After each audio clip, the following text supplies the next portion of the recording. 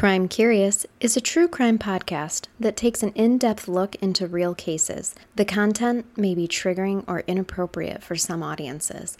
Listener discretion is advised.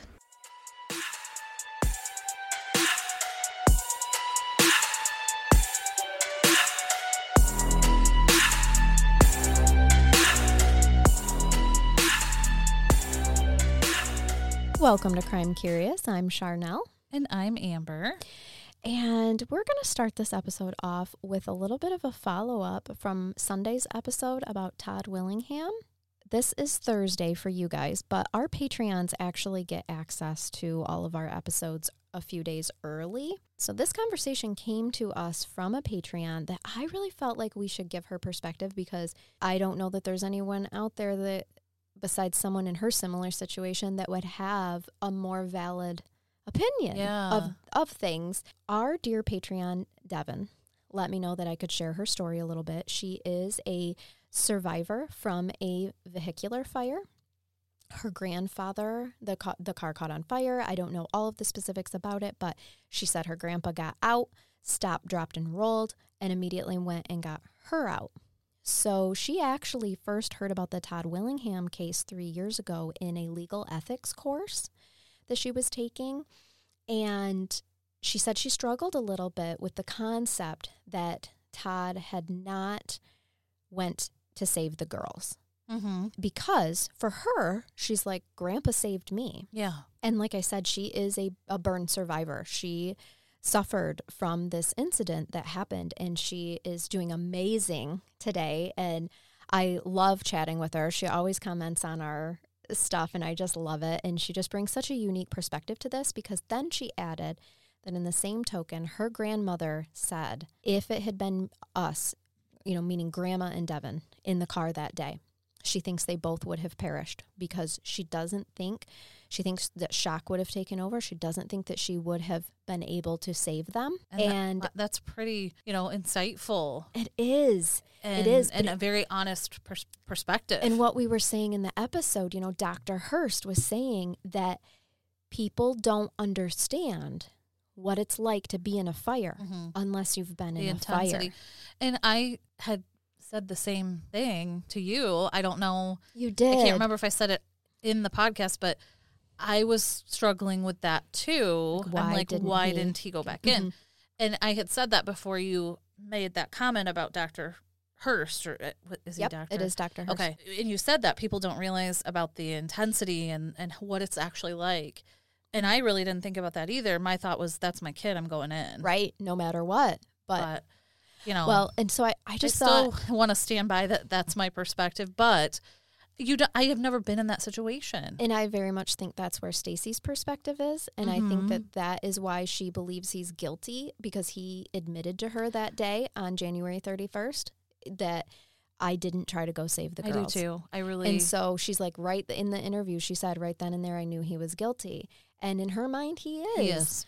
But not trying to save someone and blatantly premeditating, using an accelerant, lighting it on fire for the purpose of murdering your children There's a difference. There is a difference. That's two totally different things. And what he was executed for was for arson and murder. The intent to murder, which I do believe was not there. I agree. I agree with that. So that's that. Let us know what you guys think. I have a feeling that it is going to make people feel a certain way, because already just in our Patreons, this isn't even released to the general public yet, and our Patreons have really been all over it. Like, oh my gosh, they think that they feel one way, and then they listen and realize. You saw me the whole time. I'm like, he did it. No, yes. He didn't. He did. Oh, I was a roller coaster. It's wild, and I could see why they would use that for a case or in an ethics course? Yes. Oh, yes. What a perfect case for an ethics course.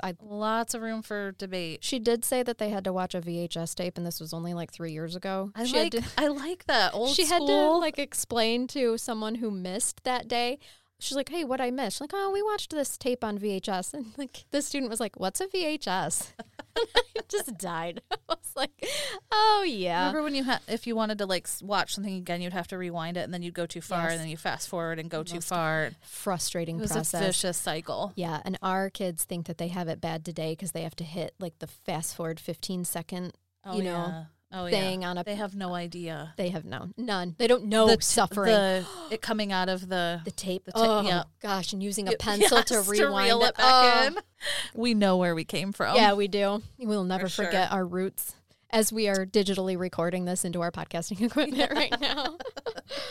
All right, so let's talk about our case today. I will just tell you right from the get-go, I'm covering this because it is an unsolved case. So don't get your hopes up that you're going to have some resolution at the end here. I firmly believe that it's from podcasts and other avenues covering this case. There is new information just from February 2021, after the case being cold for years. Oh, so very fresh. Yes. Yeah, so doing stuff like this helps get the word out, helps keep people talking, and keep things. I think there was even like a petition. We'll get to it to release information. Alive, it does. So in some small way, I hope this helps somehow. But we are going to cover the murder. It's an unsolved murder of Lindsay Buziak. Okay. It's a Canadian case. So hello to all of our Canada. Beautiful country you have out there. Gorgeous. Lindsay Elizabeth Buziak was born November 2nd, 1983. That is just a few days before me. Same year. Same year for me, too. Mm-hmm. She's a Scorpio. Hello. Mm-hmm. So she was born to her parents, Jeff and Evelyn, in Victorian, British Columbia. She has one sister, Sarah. She was very close with her family. Her father especially is still a huge part of this case and supporter to bringing this case to justice. I'm just going to throw it out right now. She was freaking gorgeous. Wait till you see photos of her. Of course, we'll post them on our socials. It's going to hurt your heart because she's beautiful, and people really described her as like when she walked in a room, everyone stared at her. Because she was that beautiful. Yes, but she was so friendly and kind and caring that it wasn't like, oh, you're one of those pretty mean bitches. Mm-hmm. It was like, oh, I want to hate you, but I can't because you're so sweet. That's too. Exactly it. Yes. You know what people have told me about me. No. As you can tell, I'm relating very heavily to this. Yes. People turn heads when I walk into a room because I've tripped into the room. Same. Make no mistake. I have drawn attention to myself in some sort of ridiculous way, not because I'm so elegant and gorgeous. Yeah, I am not flowing through a room. I am coming in like a train wreck. Absolutely. So anyway, she's very popular. Gorgeous. She's beautiful, and people just loved being around her. She did obviously have some admirers. She was naturally. This case takes place when she's 24 years old, and she followed her father into the family business of real estate, even though her father lived in Calgary, she's in Victorian, which sources had said that she had the perfect personality for real estate. Oh. That was really where she needed to be. In her real estate law courses, she met a guy named Ryan Zalo, and he was really smitten with her, of course, because she's got the looks, you know. I like it. Yeah, I didn't, unscripted, everyone. Yes. I didn't write that into my notes. But raw material here tonight. Lindsay did not reciprocate those feelings, but that was okay with Ryan. He understood, and that's not at all where I'm going with this case. Ryan does not come up again. He's just okay. I was going to be like, that. No. But did he understand? He did. I know. When I don't know a case, I'm like, everything you say, I'm like, what? You're dissecting it and suspicious. I get it. Yeah. He does. Ryan does introduce Lindsay to his powerhouse mother, who worked for one of the largest real estate agencies in the area. Ryan comes from a very prominent, wealthy family, and his mom is like a real estate mogul. Oh, okay. She like owns real estate in that area. And her name was Shirley. What Ryan does is made a recommendation of Lindsay to Shirley. Like, Mom did our real estate courses together. She would be great. And so Shirley meets Lindsay, falls in love with her right away. Like, yep, you're perfect. So Shirley hires her on as a junior real estate agent for her company. And Shirley has another son. His name is Jason Zalo. He was a mortgage broker and also had the hots for Lindsay. Because honestly, there's not a guy that everybody loves them some Lindsay. Yeah. When you see photos of her, you're going to be like, I'm questioning my choice of sexuality right now. Or I'm just going to be like, why didn't I get those genetics? Yeah. Why? Right. You know. Oh, she is gorgeous. So Jason goes ahead and asks her out. There's no hard feelings with Ryan being like, actually, nothing like that. Okay, so it's like, he's like, get it, bro. Yeah, because Jason starts showing up. Sounded piggish. I apologize.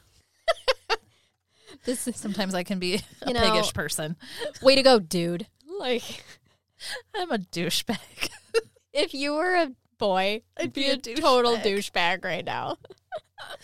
I'm a douchebag. Okay, carry on. I love you. Okay. Jason starts showing up at his mom's work a lot. Now, he is a mortgage broker, and it is his mom's business. Right. Okay, but it's really more about, I want to ask this hottie out. Uh-huh.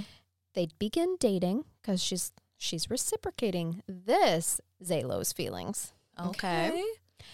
They move in together really quickly. Oh. Only after like 3 to 4 months. Oh, wow. They move in. Mm-hmm.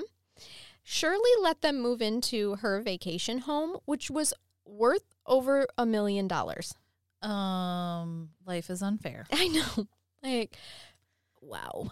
Oh, for first boyfriend moving in together? Here's my vacay home. Here's $1 million vacay home for your starter home. Best wishes. Yeah, I chose life wrong.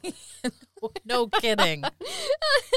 But anyway, that sounds delightful. It is. And they're in the Shawnigan Lake area, which isn't far from Victorian, but it's not like not close enough that she felt like because she was really close with her family. Mm-hmm. So it's far enough away that she feels disconnected from them. Well, as time goes on, it becomes pretty clear that Shirley is not quite as amazing as she maybe originally thought. She kind of has two sides to her. Oh, little hot-headed, a little controlling. Some skeletons in the closet, maybe? I think so. I mean, I don't think you become a real estate mogul without having some tough skin on you. You got to have two sides, I would imagine. You know, there's probably a nice nurturing side, and then there's a cutthroat business side. Yeah. Real estate can be cutthroat. My sister's a realtor. I don't know how she does it. I am sure that it can be. Yeah. Now, it turns out that Jason is a lot like his mother because he also has these same sort of issues. Lindsay is just kind of like, I'm not feeling this. She moves out of the $1 million vacation house and back to Victorian where she's closer to her family and friends. Jason begs her back and was like, come on, we can make this work. Yeah. She's like, okay. Eventually, they do end up moving back in together, this time in a condo in Victorian that was also owned by Shirley. Now, it should be noted that I guess Shirley put in a lot of money into renovations into these homes. Like, just in the condo alone, she put in $70K. Oh. So. Okay. So these places are looking pretty nice. Yeah, and I'm going to say that Shirley is making some pretty good bank. I think she is. So, as with money comes power. You know what I mean? I'm just saying that. I don't know. This case is unsolved. There's that. That's not me throwing any sort of. I'm putting that in my back pocket. It's just information of the case. Yes. Shirley's got money. Yeah, Shirley's got bank. You can't be a real estate mogul and be poor. Right. She's obviously doing well for herself. Good for her. Way to go. Well, throughout the fall and then into January 2008, because that was the fall of 2007, they moved back in together in that condo. And then they're together, January 2008. Lindsay has started to tell her family and friends at this point that things just weren't what she wants with Jason. She's not happy. There is no mention of abuse or violence. This is not...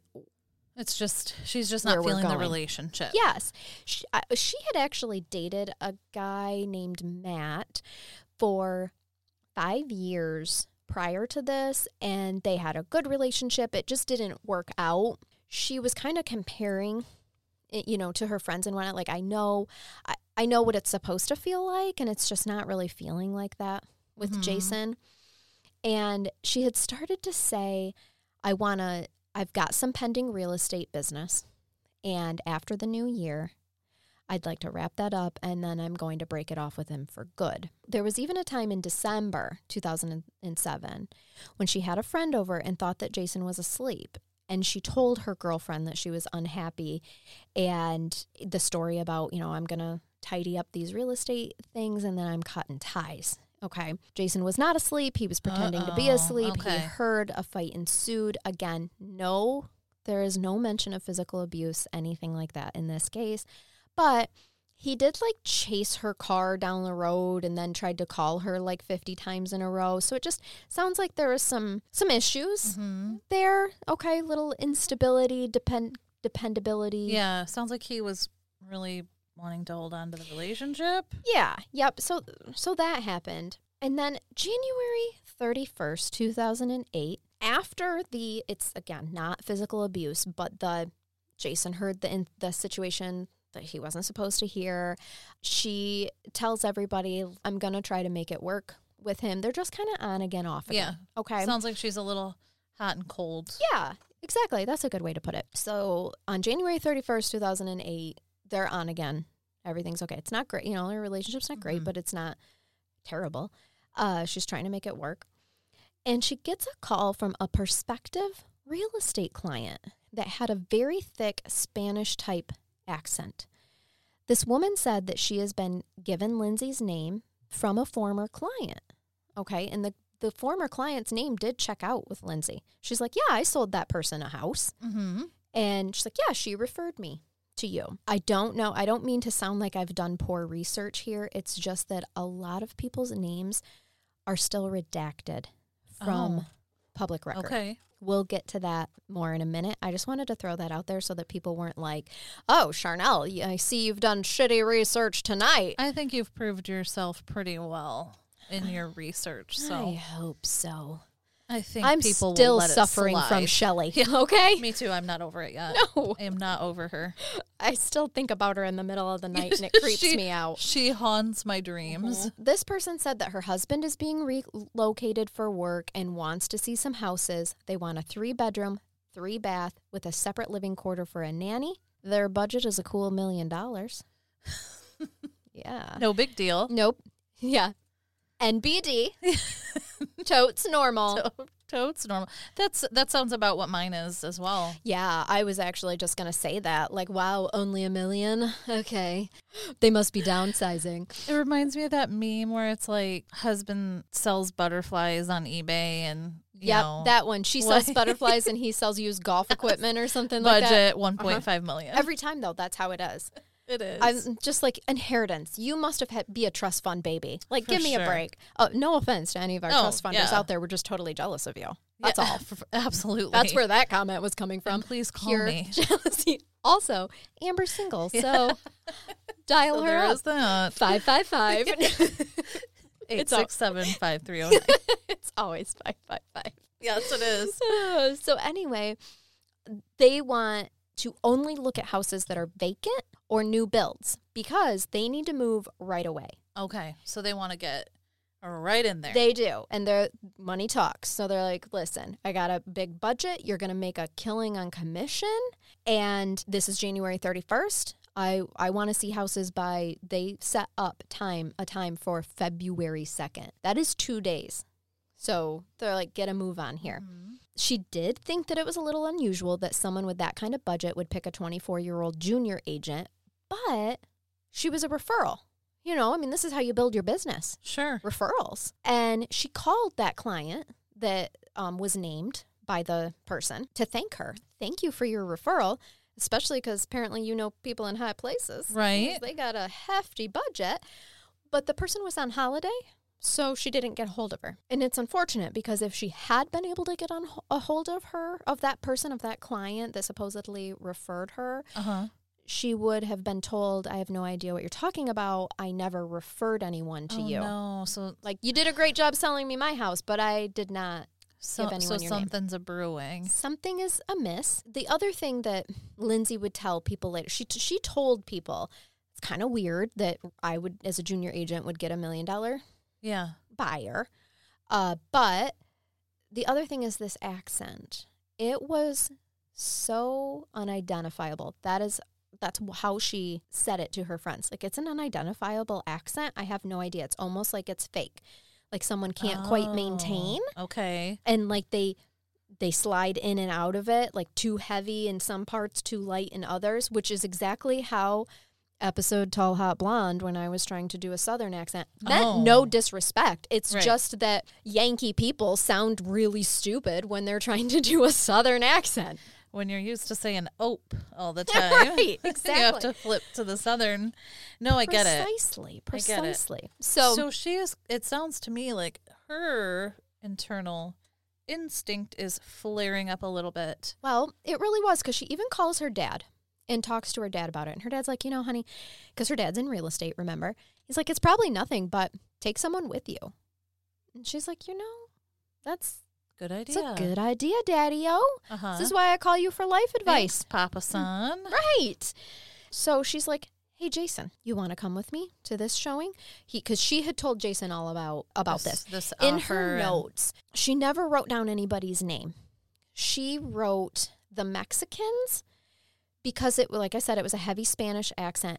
Do not come at me. Those are not my words. These are her words. Her words. Not me. Her. Not me. Not different. Lindsay, Charnel. Her, Lindsay, Charnel. Okay? Charnel's not calling people Mexicans. Yes. That is in her notes and in her cell phone. That's what their number was, the Mexicans. Oh. And that's what her notes said.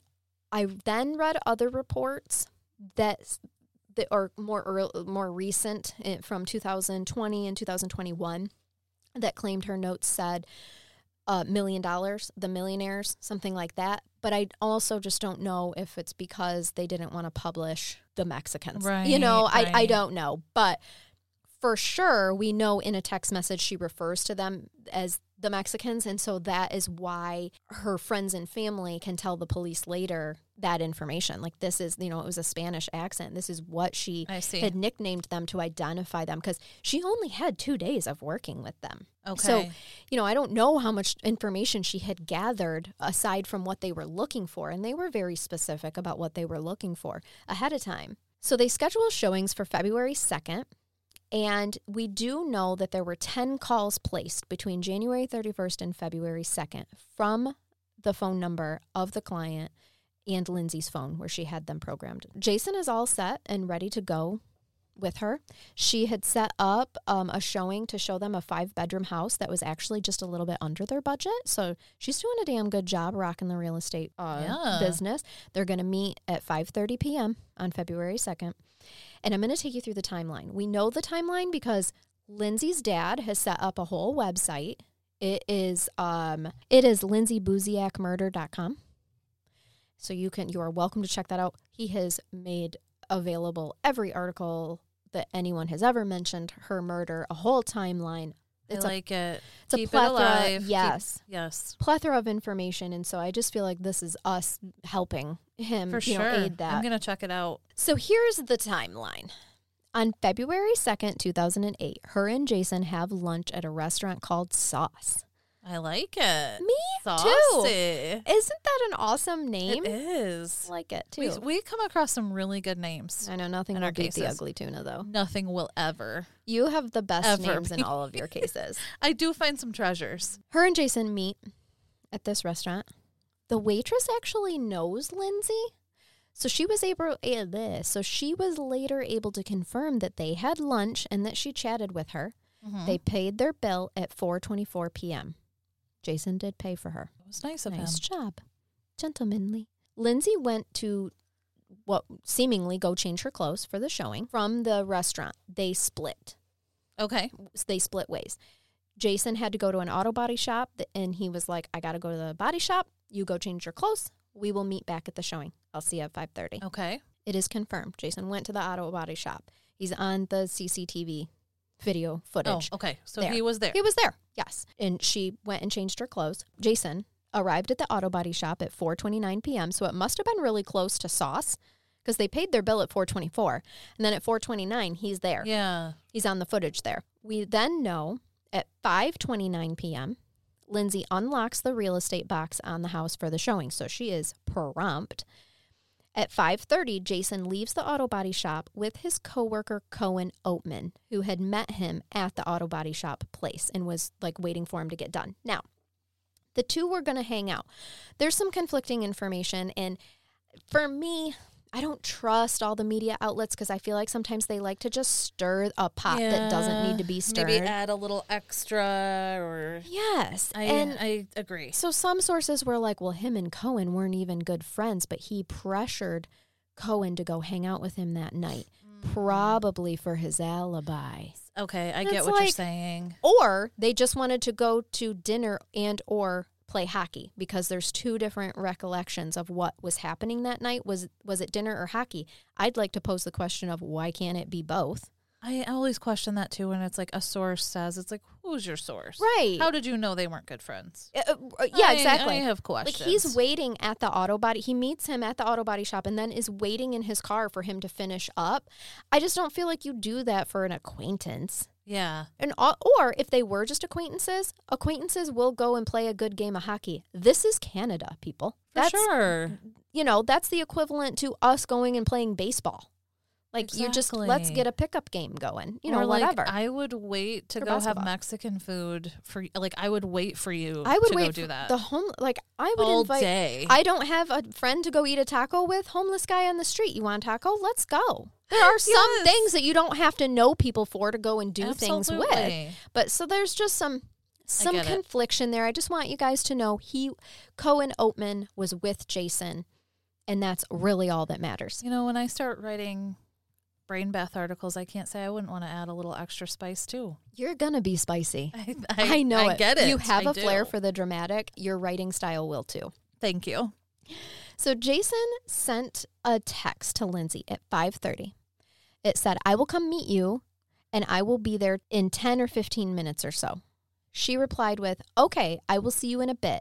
Gotta go. The Mexicans are here. And then what we know now, because it's 2021 and there was a petition done 10 years after this case went cold for 10 years, there was a petition done to release records because the police department fully admitted like the case is cold. So they released the records. They were heavily redacted, but there was some confliction because in those it actually says maybe they talked on the phone. So okay, I'm not sure. I feel like this sounds familiar. But I'm going to throw this out here because I don't like to bash police, but also in a murder investigation where the story gets a little bit crazy and then you're like, could it be? Could it not be? What the heck? Whoa. They don't have to give you all the damn details because they're doing a freaking investigation. When I'm doing my investigations and I'm making contacts, people ask me all the time. They want to know information. I do not give it to them because what are they going to do? They could potentially go and call the person that I'm investigating and F up the whole entire thing. Yeah. So I get it. No, like they purposely keep things to themselves to run the investigation. Let them do that without making it sound like they aren't doing their job.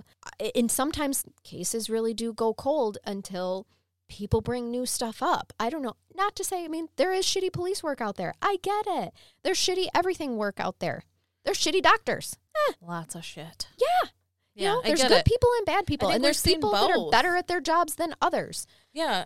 We've seen, I think, both scenarios, like the Jennifer Kesse case where it was like they redacted so much and the family's like, no. Yep. Well, we want it all. And that was a situation where they kind of dropped the ball. Yeah, you know? Yeah. But that's not always the case. It's not. As I get into this more, I think everyone might kind of realize why they would be a little bit more closer to the chest with their info. Because it gets bigger than this. Noted. Yeah. Noted. Despite the heavily accented person on the phone saying that she would come alone. So, sorry to cut you off. Yeah. I came with a finger intensely. I'm like, hold it. Wait. Hold on. So at this point, she has not actually seen any of them in person, correct? No. Okay. This is only 2 days. She gets that phone call on January 31st, and our first meetup is February 2nd at 5:30 to show you the first house because we got to move quick. We're moving for his job. Yeah, they want it. Yes. All right. Got it. So this person was like, yeah, I'm going to come alone. A couple shows up. It's the husband and wife. And they come right at 5:30 because 2 witnesses saw a 6-foot tall Caucasian man with dark hair and a blonde-haired woman with her hair was cut shorter with like a bob. And they were between the ages of 35 and 45. The woman was wearing a distinctly patterned, god-awful, ugly dress. You don't forget that. You don't. An offensive pattern. And you don't the police have been able to pinpoint the actual dress and show the witnesses, and they were like, yes, this is the dress. Because it stood out so much. Yeah, it's black, and it's sleeveless. Okay, it's black, but it's got these 3 wavy stripes that are going down the breast, over to the hip, and then down the leg. Okay. That crosses over to the leg, kind of. And it's in like a pink, a white, and I can't remember, like brown or something. So I can't remember the other color. Distinct, recognizable pattern. And easy to describe. Uh-huh. So I will post a picture of that dress.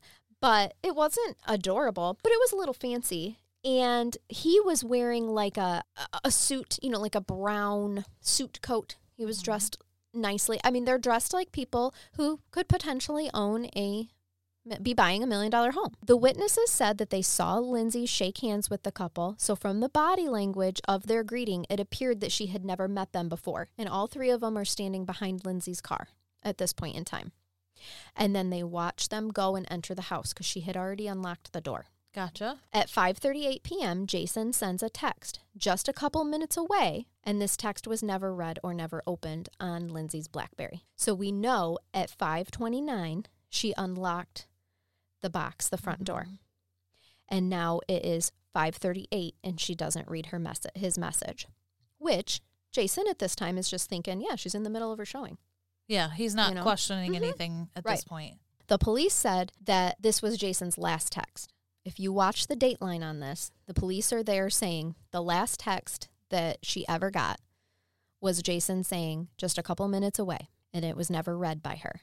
But Jason is on dateline saying, no, I sent another text a little while later that said, are you okay? It's never mentioned by the police. So Jason and Cohen arrive at the cul-de-sac around 5:40 p.m. And as they were driving up to the property, Jason sees a figure through the glass of the front door. He sees like a shadow. There's some confliction here too, because 9 years later, his statement changes that he saw a man outside and then go back into the house. Interesting. But it started with the with the shadows. Yes. Supposedly, according to sources. I'm just going to say that whatever is in the police wrote down at the time is what they were told at the time. Mm-hmm. At 5:41 p.m., Lindsay's BlackBerry butt dialed a random number from her contact list. They know this was random, and they believed it happened while she was being murdered. Oh, my God. Because it's just like this person that she doesn't ever talk to. There was no answer. I mean, it was just like a random number. It was completely maybe accident. When she was struggling? Yes. Oh, wow. That's exactly what they think. She was killed between 5:38 and 5:41. Now, remember, Jason and Cohen pulled up at 5:40. Yeah. The coroner's report estimated her time of death at 5:40. So it is like right on because, we know that she answered Jason's text that he sent at 5:30 saying, I'm on my way. And she's like, okay, I got to go. They're here. And 5:38, she doesn't read the text. So this happens immediately when they get into the house. He's like getting there and she's at that time murdered. At first, Jason parks outside the property for about 10 minutes. And then he's like, I don't want to ruin this sale for her by looking like a creeper. Uh-huh. And that's when he texts. After about 10 minutes is when he texts the are you okay? That one goes unread as well. But again, the police never mention that text, but Jason does. Gotcha. So I'm just giving small detail. Giving you the deets. Yeah. So they decide that they're going to drive out and kind of like park, not directly across from the house anymore. They're going to park so where their back end is like pointing towards the house. I mean, they basically would have to like turn around. Like they're trying to make themselves scarce, but still be around. After about 10 minutes of that, he's like, she's not reading my messages, and this just, I don't know. It's been 20 minutes. The police reports had indicated that Jason, 20 minutes after Jason had arrived and seen the couple go back into the house. Mm-hmm. Okay. So or in the front window one of those two things, 20 minutes had passed, as when he's like, yeah, something's up. I'm going to go to the house and just casually drop by. So he does. He went to the front door and found it locked, which he's like, wait, that's not right. Agents wouldn't just lock it if there's somebody inside. Not when they're in the middle of a showing. But at the same time, he's like, he sees her, he knocked on the door, he rang the doorbell, no one's answering. He can see her high-heeled shoes in the front room, which isn't unusual. A lot of times, especially in a really expensive home, you're going to take your shoes off. Gotcha. So he's like, I know she's in here. Here's her shoes. Right. So he's knocking, no response. He calls 911. Jason's like, no. So he immediately is like, something's wrong. Yeah. He calls 911. Is like, listen, my girlfriend is showing this house. She felt uneasy about it. She was responding to my text messages a half an hour ago. Now she's not. Can you please call or, send someone, because now the house is locked and it shouldn't be. So they do. The police are like, sure. When he was on the line with the operator, Cohen Oatman, found a gap in the fence in like a back garden because he had been being nosy. He was perusing around. And he saw that the back patio door to the home was wide open. Oh. So he called out to Jason like, hey, we got a way in. Somebody went back here. So Jason's on the phone with the operator, and he was like, hey, send police, but I'm going to break into this house. Like, I'm going in through that door. He hangs up with 911. Jason's actually the one. He's a pretty burly, he's a husky fellow, if you will. Okay. Good-looking guy, but he's got muscle. So he's the one that actually hoists Cohen over the fence. So gotcha. Cohen goes in through the back door, runs right to the front door, unlocks the door, and lets Jason in. When you enter the house, the stairs to the upstairs is right in front of you. So Cohen is running through the main level of the home, calling out Lindsay's name. They're not getting a response. And Jason is immediately going upstairs because, divide and conquer. Right. And so it's just, don't think that it's unusual of like, why would he immediately go upstairs? It was just literally the stairs are right there. You went that way, I'm going up this way. Yeah. That's, I think, probably 100% what I would have done. Same. Stairs are right there. So he does, and at the top of the stairs is the master bedroom. He immediately runs into the master bedroom and sees Lindsay lying in a pool of blood. Oh, no. He immediately calls 911. The 911 operator takes him through. The police, actually, they start hearing the sirens because the 911 had already sent someone. So he tried CPR. And on the Dateline episode, he's like, but she was cold and I could tell that she was already gone. I don't know that she would have been cold yet, but lifeless. I was just going to say, I think maybe there's probably an indicator of no life at some point. Yes. So I don't want to, there have been some sources that have kind of pulled threads at that, like, why would he say she was cold? Well, because there's not blood flowing through her veins. It's different than, are we talking like rigor mortis is set in and she's completely, frigid? No, nothing like that. It's just different. He knew she was gone. Yeah. Lindsay Buziak was pronounced dead when the paramedics arrived. She was stabbed more than 40 times. Oh my gosh. There was no defensive wounds, indicated that she had probably been initially stabbed from behind with no idea of what was about to happen. Now, they focused the wounds on her face and on her breasts. She had recently undergone breast augmentation surgery, and so that is an interesting piece to this. Like they were taking away her beauty and yes. Doesn't that, it does, we know, it does typically indicate this is someone close to her, someone. It was personal. It was a personal attack is what the police believe. Or, I'll throw this out there, it was purposely set up to look like a personal attack. That's another interesting perspective. Yeah. Because I'm over here like, why? I'm going to throw a couple out there. Yeah. None of Lindsay's possessions had been stolen, and she had not been sexually assaulted. Again, another indicator of a personal attack. So Jason and Cohen were taken into custody, but they were released without charge after their version of events were verified and time-stamped between the surveillance footage from the auto shop and The fingerprints that they had left in the house went right along with where they said they had been and what they had touched. Mm-hmm. Like, that all coincided. And Jason has been interviewed several times over the years, has always cooperated with the police, and he passed a polygraph. So there's that. Mm-hmm. There was no DNA, no fingerprints, no other physical evidence at the scene. It is believed that the murder was a well-organized professional hit carried out by people who had killed before. Interesting. The police are satisfied that the killers were leaving through the front door when Jason drove up to the property, and then they fled through the back door, leaving the back patio door open and passing through the fence and back to their vehicle, which they believe was parked somewhere on or near Torquay Drive, which is around the corner, is my understanding. So they did drive up, but they parked in the back to get away? Yes, but they actually walked up. Witnesses saw them walking up, the unknown couple walking up rather than driving, and all the other vehicles on the cul-de-sac were accounted for after the police arrived. Lindsay didn't question, or maybe she did. She might have asked him, like, hey, where'd you park? Yeah. And they're like, oh, around the corner on Torquay Drive, because this is a dead-end cul-de-sac. Uh-huh. Yeah. Okay. Or this is a cul-de-sac, which to me says, still would have been probably...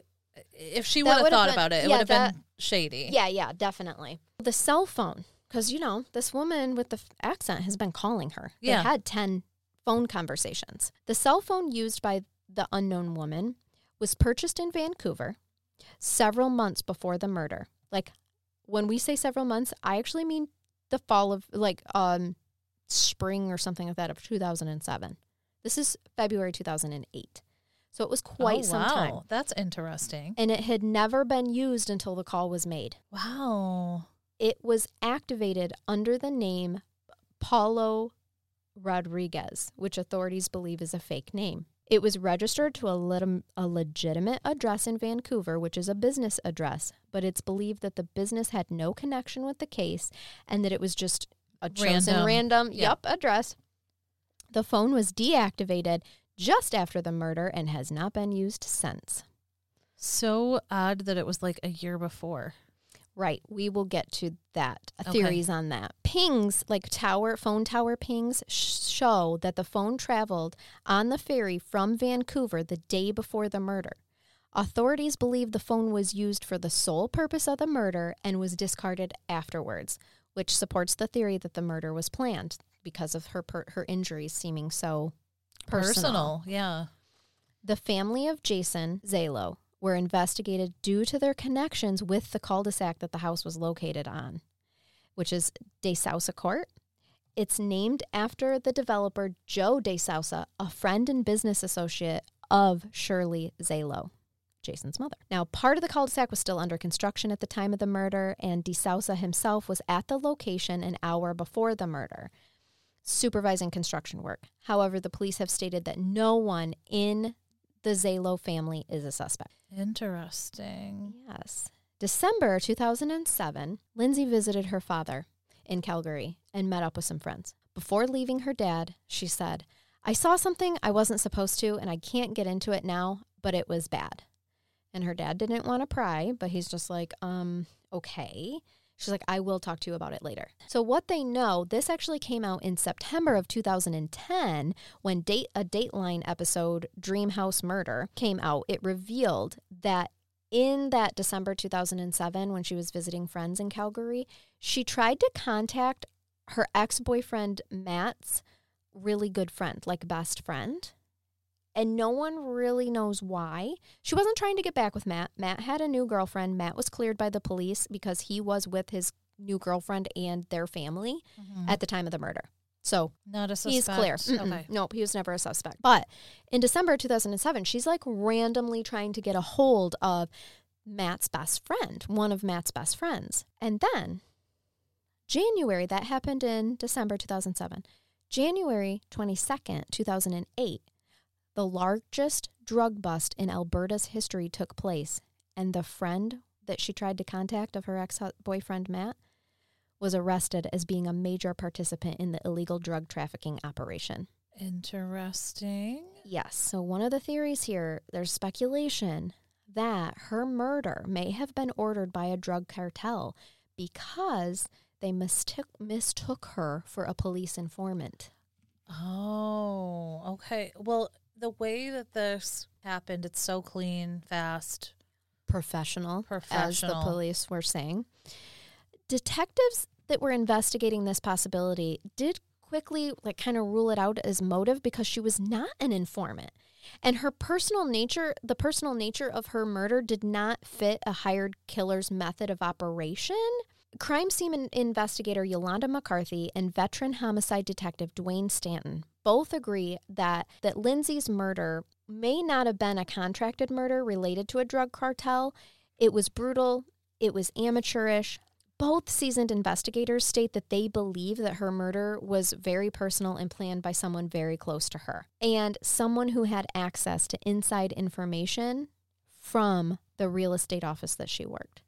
So at first, it's like, yeah, this really seems to fit, like drug cartel, right? Initially, the police are like, this is a hired hitman. And then other major investigators come in and are like, no, this is sloppy as fuck. Yeah. This is personal. Yeah. So speculation regarding another drug bust related to this group of people was also investigated as a link to her murder. There's a person whose name I'm not going to mention because, like I said, this is unsolved. And you can find the name and whatnot, but I just don't know that this person wants their name out there. Their phone had actually been tapped because of his high level of involvement in the trafficking and sale of illegal narcotics in British Columbia and Alberta. During the wiretaps, law enforcement uncovered information that led to raids in 2003. And interestingly enough, Lindsay and her boyfriend Matt at the time, because this is 2003, both of their phones were tapped because of their association with this person who I'm not going to name. Oh, really? Because they're just friends. Wow. Yes. And so her and Matt were never known to be involved in drug use or trafficking, and it was not on the witness list release during the defense trial. So they just happened to be friends with this person. Yes, and there's an interesting quote from a police officer in Victorian that says, listen, I'm not going to quote him directly because I can't remember it and I didn't write it down in my notes, but what he is saying is you can have a very good friend and have no connections with what that very good friend is doing in Victorian and basically it's like the 6 degrees of bacon or Kevin Bacon, yeah. Like that. That is what this guy is saying. Like you can have a whole bunch of friends in this area and it's not know what they're involved in. Yeah, and it's guaranteed that some of them are involved in really horrible stuff. So now you're being investigated or you're involved because of it, but you actually have nothing to do with any of it. And it is a big part of this case that Lindsay was not a part of any illegal drug trafficking situation. So they just happened to be friends with somebody that was involved in some really bad stuff. And one of the theories is that when she went to Calgary in December of 2007, the bad thing that she witnessed, that she told her dad, might have been drug-related, and someone mistook her as a snitch, or was afraid she was going to tell. Yeah, or noticed her or something. And then... Right. Then there's another side of this. Apparently, this same heavy Spanish-speaking accent person called one of Jason's other ex-girlfriends, talked for a second, and then hung up. Oh, really? So then there's this, okay, it's personal. Is it somebody who hates her? Is it a jealous person? They've checked out all the other people that he's dated, and they're clear. And then there's another really weird caveat to this. Later in 2008, Lindsay's best friend, Nikki, claimed that she was woke up by a telephone call in the middle of the night from an unknown number. She was half asleep. She didn't register it much, and she didn't register much of what the female caller was saying, but she noticed that the caller had a strange accent that she could not place. She became scared when she remembered that Lindsay had reported her identified client and possible murderer had an odd accent and that she could not put her finger on. When she becomes fully alert, she calls the phone number back, but she had to call it repeatedly before someone would answer. It was like 20 or 30 times. The person on the other line was Shirley Zalo. Really? Yeah. Nikki asked Shirley, why did you call her? And how did you have my number? We don't know each other.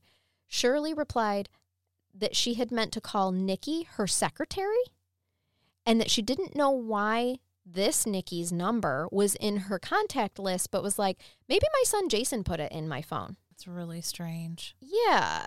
So what's even more strange is that Shirley Zalo adamantly denies that this event ever occurred. And we have no idea if phone records were ever pulled to confirm or not.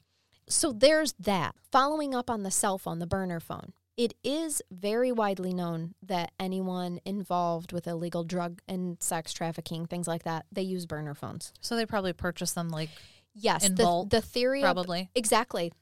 And that's actually the complete theory, is this particular phone wasn't necessarily purchased for the murder of Lindsay. Gotcha. It was just probably purchased. It was just purchased. To be a burner phone. Yeah. And now, hey, we need it.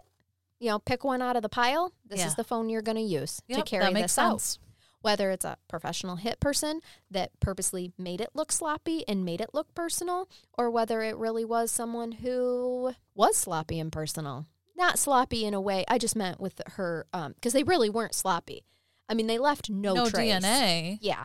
Maybe the job itself was sloppy, but they didn't leave any evidence behind. Then, remember how I had said that her father had put together a website? Yes. LindsayBuziakMurder.com. Someone had commented on a thread. This was 2017, I believe. And it's hard to hear, but I'll say this right from the beginning. They spelled her name wrong, so the claim really doesn't have a lot of credibility in the eyes of the law. But it says, I killed Lindsay. No one gives a shit anymore, anyhow, except her crybaby dad. Even her fakey girlfriends have washed it away. Typical loser chicks. The cops have dropped it because they can't solve shit, and we're told to drop it. Then it reads, cut the phony investigation. It's done. Go home, losers. Forget about her.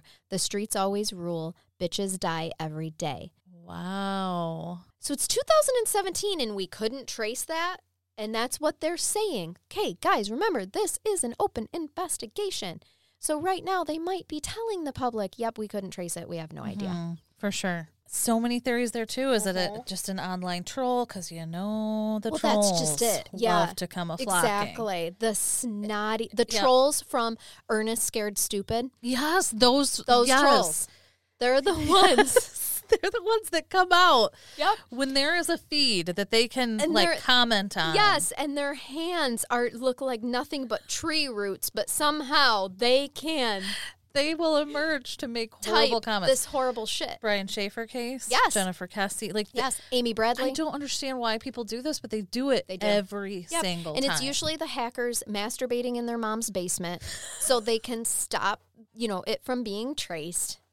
Yep. I'm calling you out. And it's horrible because it does throw the case off, because then you're like, is it a real genuine tip or is it a troll? Yeah. Yes, exactly. We're with waiting. Tissues and lotion in the basement.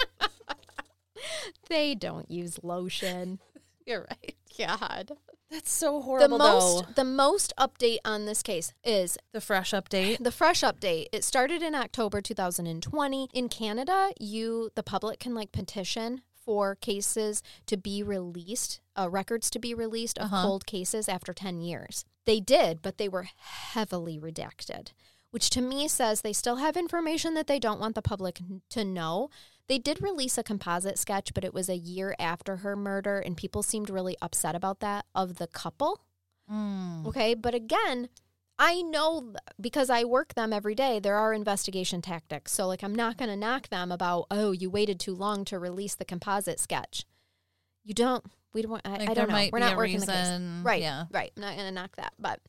And someday I'd like to have some of our police buddies on this talk about that show, and we can ask all of those hard questions. So in 2020, an investigative reporter went and got those records, was combing through them, couldn't make a whole lot of sense of them based on the redaction, especially because so many names were redacted. But when you start throwing in the drug cartel, and let me tell you, her dad goes balls to the wall and has all gang members and drug gang members that he knows of in their area listed on that website. And he was on Dr. Phil, and Dr. Phil was like, yeah, that's a good way to get killed.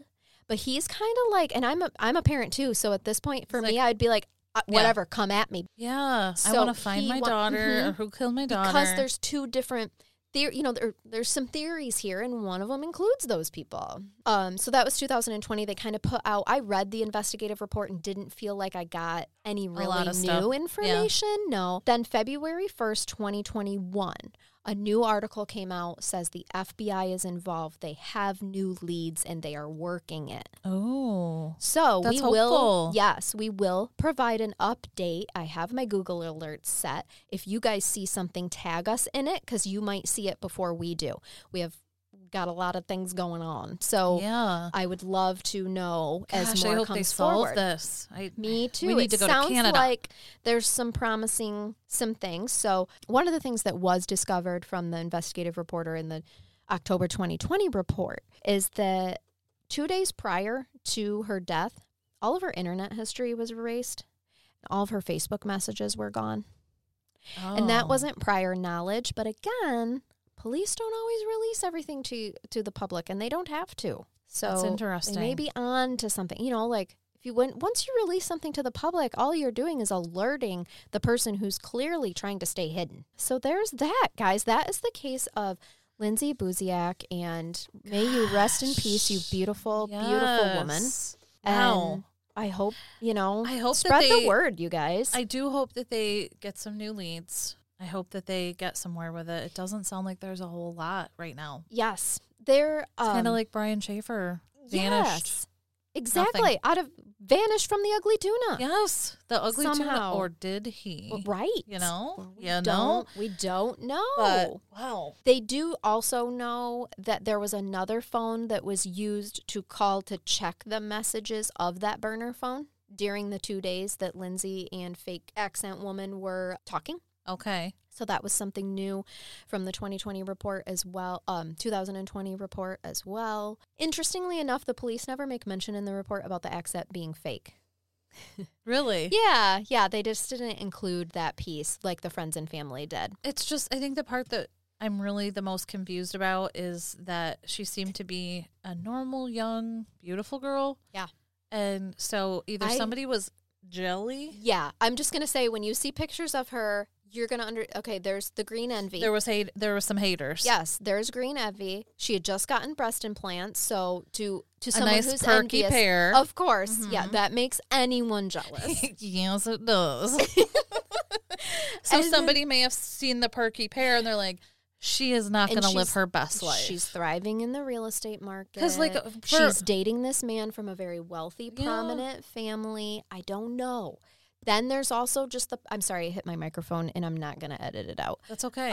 You don't have to apologize. We are like super real people here. We're in a basement studio. Okay, my kids are upstairs acting a fool and my dogs are barking. Yeah. We're real people just like everybody else. Absolutely. And then there's the whole other flip side that of the drug possibility that she was just misunderstood as someone who saw something she shouldn't have, and we got to eliminate her because she's collateral damage. Yeah. I mean, that would, I guess, of all things, make sense, because I can't think of any other reason somebody would want to kill her unless they were really freaking jealous. Yeah, you're right. Those are my own two things. Or also maybe somebody that just doesn't want someone in someone they love's life anymore. Mm-hmm. Fill in the blanks. How you want to fill those in. I do want to add this quote from her dad.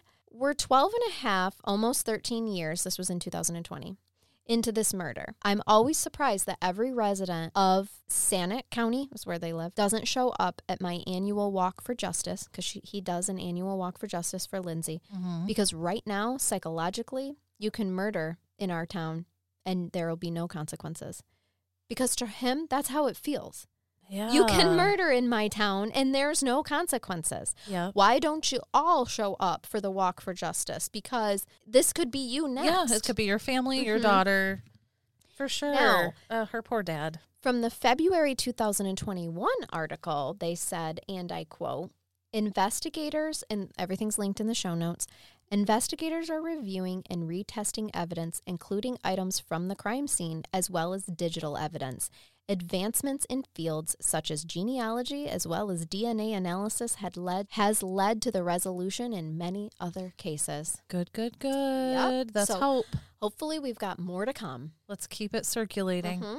Okay. Are you all ready for a brain bath? I am. This one's fun. Oh, good. This one's if I ever know I'm going to go off the deep end, I'm going to grab you and we're going to do this. Okay. Well, I'm always game for a good adventure. So. Sure. I mean, if we're going down, this is how we're doing it. All right. This is the title. Mother and son exemplify the Walmart shopper stereotype. Oh. In Wisconsin. Tell me more. So, Lisa Smith, 46, and her son, Benny Van, 25, went inside a Walmart located in Eau Claire, Wisconsin, around 8:30 p.m. on April 11th, 2019. Nice little trip to Walmart. No big deal. The Walmarts. The Walmarts. Officers were called to the crime scene after calls of a woman pulling apart store displays and placing them in her cart while her dog Bo was running up to customers. Fortunately for the staff, they were able to make Smith leave the store where she proceeded to perform karate moves. Yes, queen. My kind of girl. That is me. Unfortunately, if I'm going down, the karate's coming out. My karate moves that I don't know they're coming out. And it's going to look good. I want to be friends with her. Yes. Unfortunately for the staff, her son, Van, was still inside, stripping himself and exposing himself to other customers. What? Cool, because that's what people want to see. Your baby bird hanging out. How old was son? 25. Okay, so we have a full-grown adult. Maybe. Yeah. Maybe not. Awful presumptuous over there, my friend. When officers arrive at the scene, they found Smith calling for her dog, Bo, as he was performing a heist on a box of Jiffy Corn muffin mix. This is just Bo is getting the muffin mix. Party going on with this family. I'm telling you. I got Maggie Molly. You get Gio. We're going to Walmart. Absolutely. So Smith fought with the officers and was ultimately arrested. Smith decided it would be a good idea to add extra charges by attempting to kick out the window of the police squad car. You go big or you go home. I mean, at this point, why wouldn't you? Yeah. After Smith was arrested, officers attempted to approach Van, the son, who at this point was putting on clothes from the store racks that he did not purchase. I love that they added I see no problem that he did that he did not pay for. Van, who is like his mother, decided to tack on extra charges by attempting to run over a police officer with his scooter. Get it, Van? Yes. Luckily for the officers, the scooter posed no threat. I want the camera footage. Can you imagine this all playing out? Oh my God, it'd be the best karate, movie the ever. jog, the scooter. Trying on clothes after exposing yourself. Gross. Right, like, let me whip it around like an elephant trunk. Wait, now let me put on 4 pairs of pants. Hold on, that was embarrassing. I better cover up. Probably didn't have underwear on, so he's just like free-flowing on the clothing. He is. So he was ultimately stopped by the officers on the scooter and arrested. Smith was hit with charges of resisting arrest, disorderly conduct, and misdemeanor bail jumping. Guess she jumped bail. Her son, Van, was arrested for lewd and disorderly conduct. If I ever have to have a rap sheet. It's going to be that, yeah. Yeah. Absolutely. Yeah, lewd, because I'm going to go down swearing. Yeah. Making up swears that don't even make sense. I'm going to call somebody just new words. Dumb bastard shit toast. Yeah. It's not going to make any sense. With the karate. Yeah, the whole time. He also had retail theft and lewd and lascivious behavior. I like it. This is quite a family. Well, Bo, you may be wondering. I am. Bo the dog behind the corn muffin mix heist was brought to the Humane Association and was just released with a warning. I love it. Is that not possibly the best brain bath we've ever had? It is up there in the ranks. And I think the reason that it resonates with us is because we know in our local Walmart it could happen. We could see this for sure any day now. I love me a good family-oriented brain bath. Yes, it was good. What do you think? One Saturday they were just drinking and smoking it up, and just like, you know what? Hey Van, the mom's like, hey Van, You bored?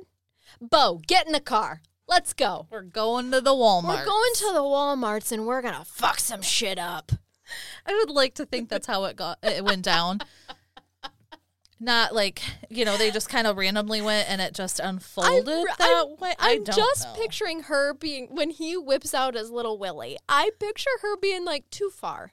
I didn't raise you to do that. Get on the scooter instead. Put your clothes. Scooter. Put everybody else's clothes that you didn't pay for back on. On. Yeah. And get on your scooter and come on. Bo, where are you at? Grab the corn mix. Let's go. I got some cornbread to make. Oh my gosh.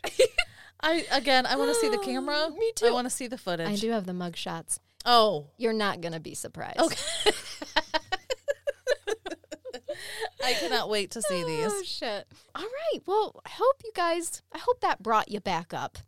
You know what? It did for me. Good. I feel uplifted and refreshed after that one. It was a good one. Good. Well, we hope you keep listening. We hope you keep it curious. And honestly, we hope you keep it curious by continuing to listen. Like, what do those bitches have to say next? And follow us on our social media accounts. It'd be awesome if you would give us a rate and review or share us or something like. Acknowledge us in some sort of way, shape, or form, because that helps people too. Yeah, and it just helps get us out there because we do a lot of stuff. All right, email us case suggestions or brain baths. Oh, if you have your own the brain baths. Embarrassing moment, freaking email us that, guys. crimecurious@yahoo.com. Let us know if we can use your name or not. So yeah, I guess we'll see you on Sunday then. Yeah. All right, thanks for listening. Bye. Guys.